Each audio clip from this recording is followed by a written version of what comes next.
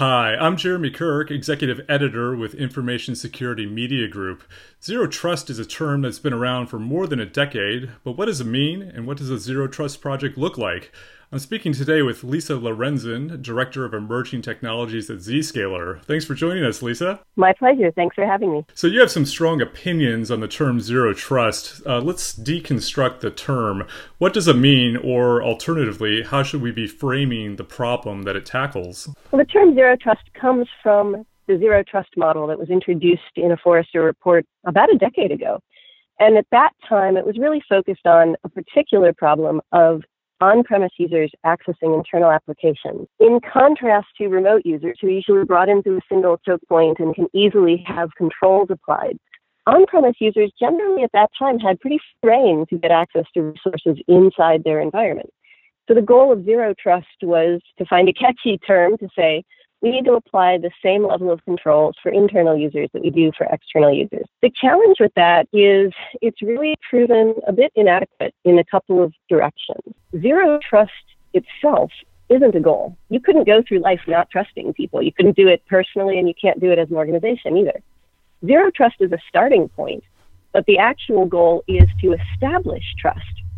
So it's not a negative thing, it's a positive thing. We want to establish trust so that we can allow access, so we can enable a user to do what they need to do without introducing risk or causing them more difficulty than necessary. The other challenge with Zero Trust, as it was initially introduced, is that the world has really changed a lot over the last decade.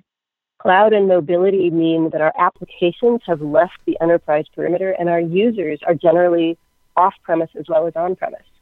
So we need a more comprehensive view. It's not just on-premise users accessing internal apps.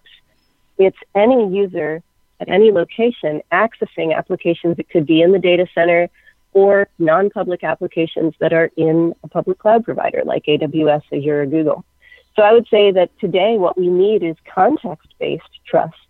And it needs to be a comprehensive solution that applies no matter where the user is and no matter where the resource is. Yes, there's a lot of confusion or I guess questions from organizations about how do you sort of get this started and what are some of the big stumbling blocks.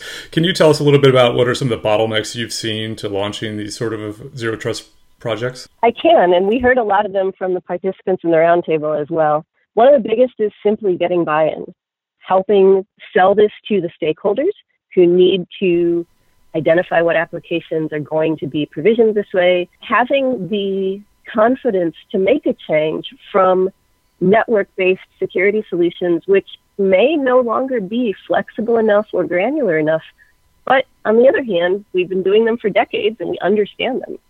So that's going to have a number of contributing factors. One of them is going to be the maturity level of the organization itself. Another one is relationships with all of the teams that would be involved in something like this, from the network team to the application team to possibly even the desktop team, really getting everybody pointed in the same direction, agreed on what the goal is, and willing to take the step to get there.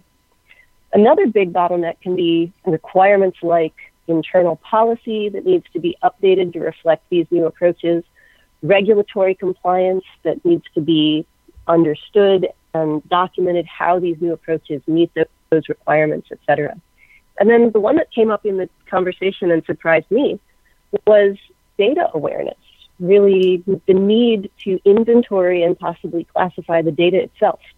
I've been accustomed to thinking of this as an application problem, but the point that was made very clearly in both Sydney and Melbourne is not just an application problem, it's a problem of the data as well. Yeah, absolutely. And you touched on sort of the level of maturity of an organization. And I think that's another big question. Is like, do you have to be a large enterprise to be able to embrace Zero Trust, or can smaller companies also get something from this? So I think 10 years ago, you absolutely had to be a large enterprise to embrace Zero Trust, because if you were doing it at the port layer with 802.1x and Radius, or at the network layer with identity-aware firewall functionality, that was a really heavy lift. It was extensive, it was expensive, it was complicated. Today, I don't think that's true anymore. I believe that there are solutions to help apply Zero Trust security in a phased approach to allow you to eat the elephant a bite at a time rather than all at once, and to allow you to identify particular use cases where Zero Trust is most critical or possibly easiest to accomplish without having to tackle it as an all or nothing proposition. And I think that approaches that allow you to offload some of that complexity, such as a cloud service, where the infrastructure is built and maintained for you, and your focus is on policy, configuration, and monitoring the environment.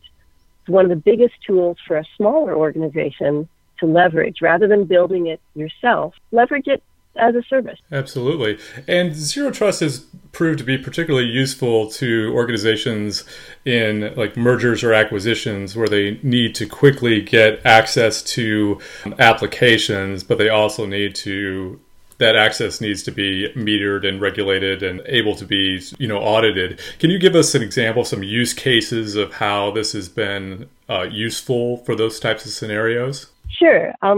I actually have two good ones. One is mine and one came out of the conversation that we had in Melbourne. Mine would be mergers and acquisitions, as you mentioned. We see an organization purchases another organization, and traditionally the integration process can be painful and time-consuming. You have to get physically connected, so you have to wait to get circuits pulled. But that gives you the time to do an assessment of the security hygiene of the acquired company, figure out whether you have IP overlap, because who isn't in the 10-net or the 172.16 networks in the data center? Then you have to figure out where you're going to put proxies, what addresses you have to translate, how you're going to apply ACLs, how you're going to control access between the two environments. So an acquisition can lead to an integration that takes weeks or even months. What you need is an easy way to connect key users in each side of the house with critical resources on each side of the fence, and to do that without this overhead of integrating the two networks. So we see Zero Trust solutions, because of their focus on connecting users to applications rather than connecting endpoints to networks or networks to networks. We see Zero Trust as a way to accelerate the integration after an M&A and also to reduce the problem space. One of the people who joined us talked about a case study where they had deployed Zscaler's private access solution as a Zero Trust service in their environment. And his point was that users were really relieved once it was implemented because they didn't have to deal with VDI, they didn't have to deal with a VPN. They just connect the resource without having to think about the underlying plumbing.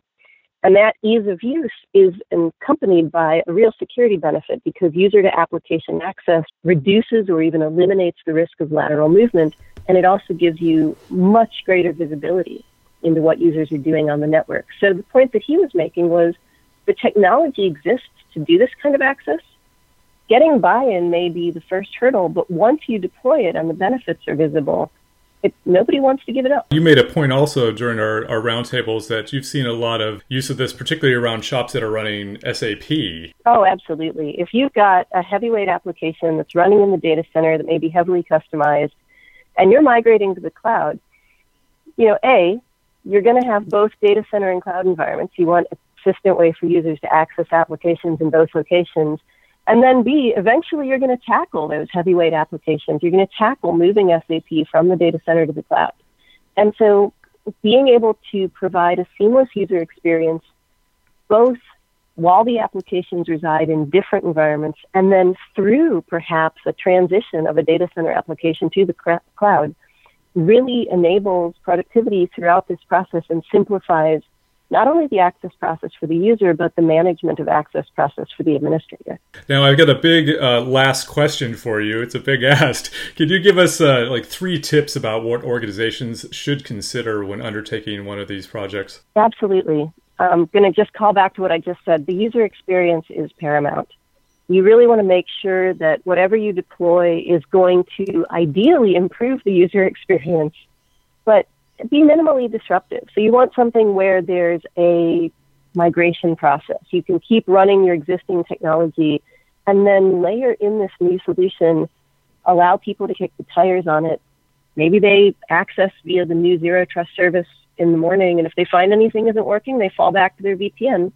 You sort out the problem, and eventually you find that you don't need to fall back to the VPN anymore. So just offering users a better way to access resources is one of the key ways to win the hearts and minds that it's necessary to win, to go from an initial use case to an expansion to eventually a full Zero Trust solution. So that's my first point. I would also say that because of the way that users access applications today, You really need something that offers seamless, direct access to applications in multiple environments, but gives you centralized visibility, management, configuration, and monitoring. So from an administrator point of view, you want a single pane of glass.